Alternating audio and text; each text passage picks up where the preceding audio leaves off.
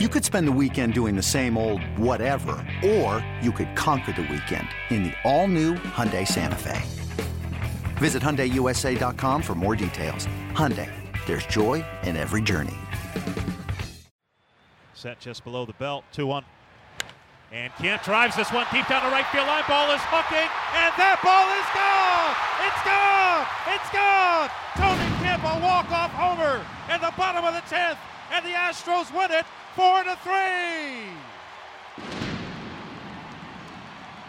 He deserves a hug. And he's got a hug from about 30 of his teammates and coaches. Everybody dancing right on top of home plate as Tony Kemp sends everybody home in a frenzy. What an at-bat. That is how you end an 0 for 12. Gets the ice bucket dumped on him. Plenty of handshakes, and he just got hugged by Chirinos and by Brantley. So plenty of hugs. Hugs for homers. And now gets the biggest hug from his skipper, A.J. Hinch. Tony Kemp joins us in the Astros dugout. Well, Tony, just take us, first of all, congratulations. Thank you. I appreciate it, guys. And take us through that at bat and just kind of what you were looking for and what you were trying to do up there. Yeah, first of all, I was looking for a walk, but, I think I kind of surprised myself right there.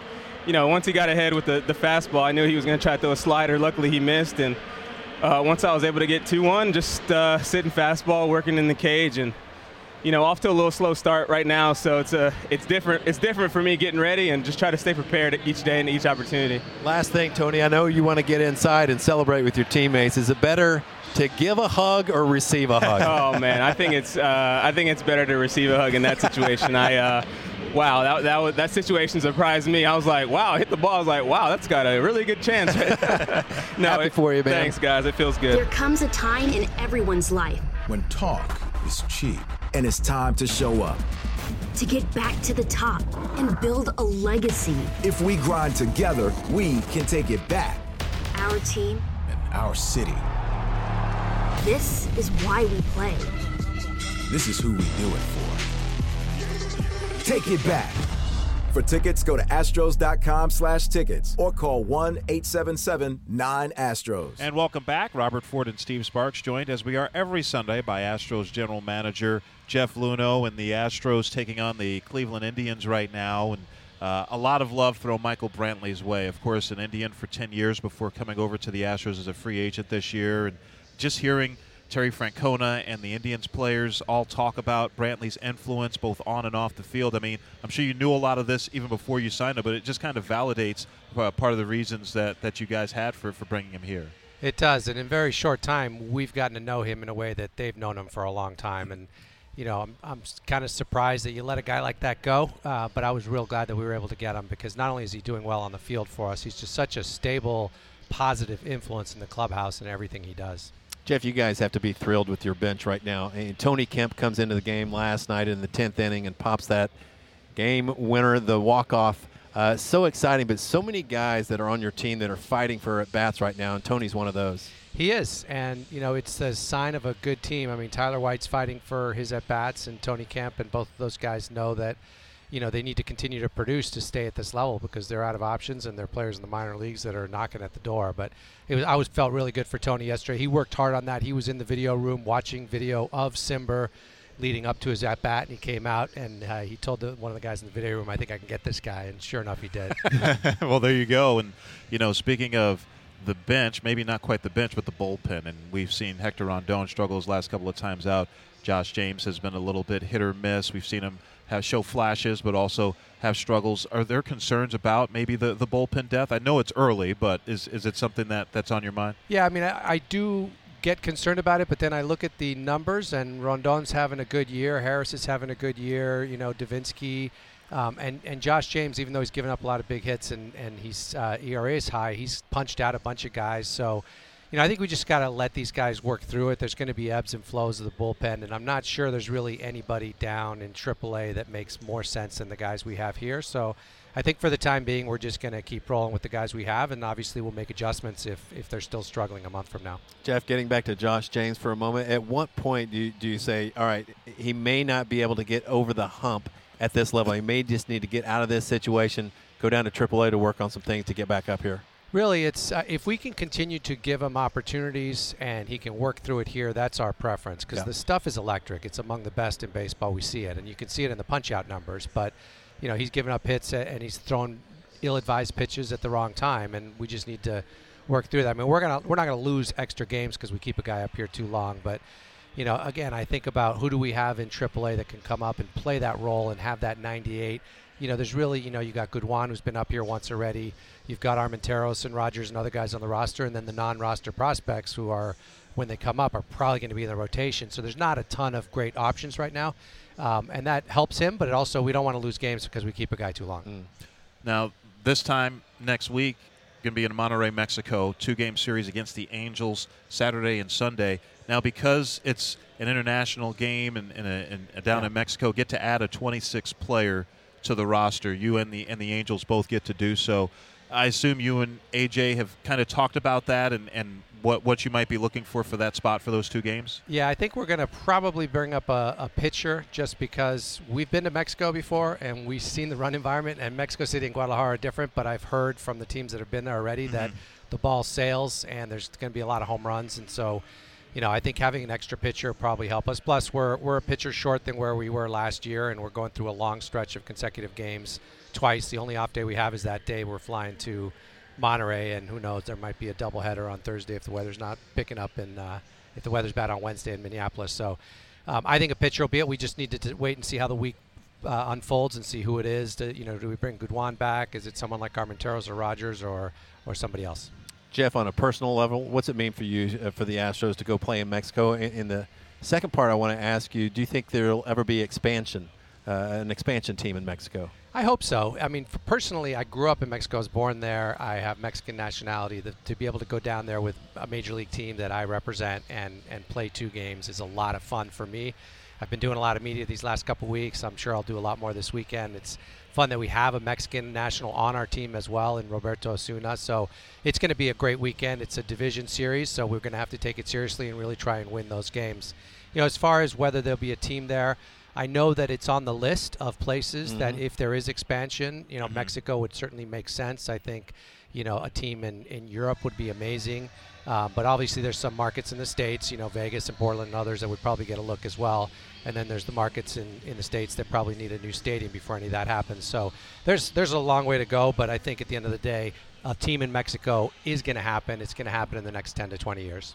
Welcome back. Once again, joined by Jeff Luhnow before the Astros wrap up this series with the Cleveland Indians. Well, this homestand started with the Astros taking on the Minnesota Twins, and a lot of attention thrown Marwin Gonzalez's way, with Marwin his first trip back to Houston since going over to the Twins as a free agent. Your first move as a general manager was recommending that the Astros acquire Marwin Gonzalez through the Rule 5 draft. There was a trade involved there. But take us back to, first of all, becoming Astros GM happened during that winter meetings in 2011, and just kind of that whole process that eventually culminated in you picking Marwin Gonzalez. Well, it was a whirlwind because we made the announcement around 11 o'clock at night, and then I went over to the Astros suite, which happened to be on the same floor as the Cardinals suite where I had been spending the entire day. And I knew some of the people there because of the scouting and player development, but I introduced myself. I'm now the new guy in charge, and with the Rule 5 draft the next morning, we were picking first, so they said they wanted to take a guy named Reiner Cruz, and they had some other ideas for the second pick, and I said, well, there's this Venezuelan shortstop who's kind of blocked in the Cubs system, and I think he can probably play shortstop, and the Astros didn't really have we had Angel Sanchez and a couple other guys, but didn't have a shortstop, and so they said, okay, well, we're not going to tell the boss no. And they said, can we make a trade with Boston because they want to take a guy and our guy's not going to get taken, so I let them do that. But it was neat, and Marwin and I were here together the entire time, and it's great to see the fans react to him the way we did. It's not often that a utility player gets that much recognition once he leaves the team, but that's because he was so much more than a utility player for us. He was an everyday player that just happened to play a lot of different positions, and he did it well, and he contributed some big moments in our history, so he'll never be forgotten here.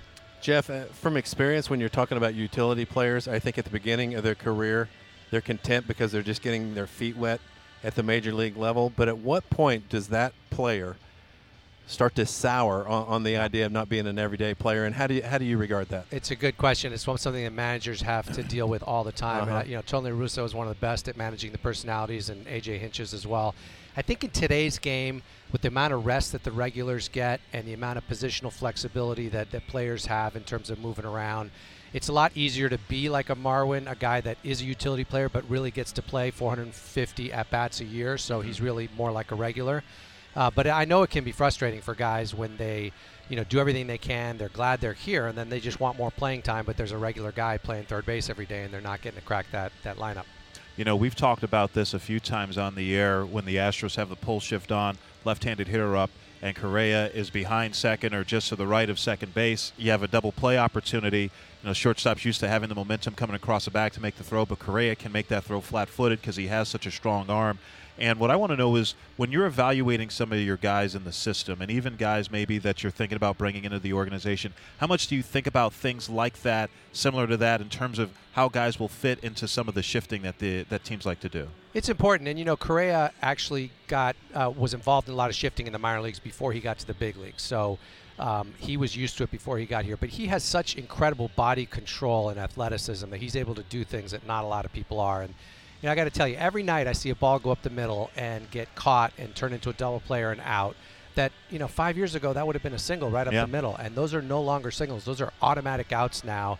And so it's definitely an important thing to be doing, and our athletes are figuring out how to turn the double plays from those weird angles and how to make those plays, and it's just part of how we evaluate them. Even at the college level, you're starting to see some shifts now, and when we work guys out at our complex or wherever, we make sure that they're doing, we see how their body control is and how they can throw from those different spots. Jeff, 1/6 of the way through the season now after yesterday's game. You're on pace to win 96 games. And how mindful are you of how difficult your schedule's been already? You've played each of the top two teams in each American League division so far. Compared to other teams, a much harder road. Yeah, and I'm glad because, having to face all these tough teams right out of the gate is forcing us to be our best. And, that Cole Bauer outing the other night was amazing. We came on the losing side, but those are the types of games you're going to face in the playoffs, and we're getting used to that right away. Hopefully there's an easier part of the schedule ahead and we can accumulate some wins, but I'm really happy with where this team is right now. I think we're in great shape. Seattle's obviously off to a great start, and they're half a game ahead of us, and we're going to have to continue to track them down. But if it were easy wire to wire, we wouldn't be ready for the postseason. So I like tough at the beginning, I like tough somewhere in the middle, and I like tough at the end to get these guys ready for the postseason. Well, a lot of ways things have changed over the last few years that you've been GM, and this time a few years ago we'd be talking about who the Astros are going to pick. You have one of the top picks in the draft. Well, picking 32nd is your first pick this year in the draft. A little different. Mike Elias has run the last several drafts. Obviously now the general manager of the Baltimore Orioles. So how's that whole process going? Just getting prepared for the, I guess it's 3 days in June. Yeah, it's going well. We're going to do the draft in Florida. I'm really excited about it. We're going to get a great player at 32, and there's a lot of big leaguers down in that range. And then beyond that, we still don't know whether we're going to get a pick for Keuchel, depending upon whether he signs or not. But we'll be ready. And we've got some exceptional scouts that have been with us for a while. We've got a lot of guys here in the front office who are doing a lot of great work, and it's all going to come together. I'm really looking forward to it. The draft is a fun time of year, and we're going to get more good players and to add to what's already a really good system. Jeff, last thing, if there was room, if there was a need, is Yordan Alvarez the next guy? He is doing exceptional things, and by the way, we're calling him Jordan now. That's what he wants to be called. Okay, so good to know. Jordan Alvarez. Good. What he has done to start the year is incredible. This guy's 22 years old. He is hitting for monster power. He's hitting for a high average. He's playing good left field. He's a guy that is screaming, I'm ready for the big leagues. Right now I would think we want to be patient and figure out when's the right time to integrate him into this lineup. But when, I can tell you that when I go downstairs, AJ is looking at me kind of thinking, when's Jeff going to let me have this guy? Because he's a lot of fun to watch, and I'm going to go to Round Rock and watch him here in the next road trip, and we'll see what happens after that. You still want to be known as Jeff, right? I'm still okay with Jeff. Just making sure. Thanks, Jeff. Jeff Luhnow, Astros President of Baseball Operations and General Manager. Thanks so much for joining us. Thanks for having me on, guys. All right, we'll be back with more of Astro Launch after this.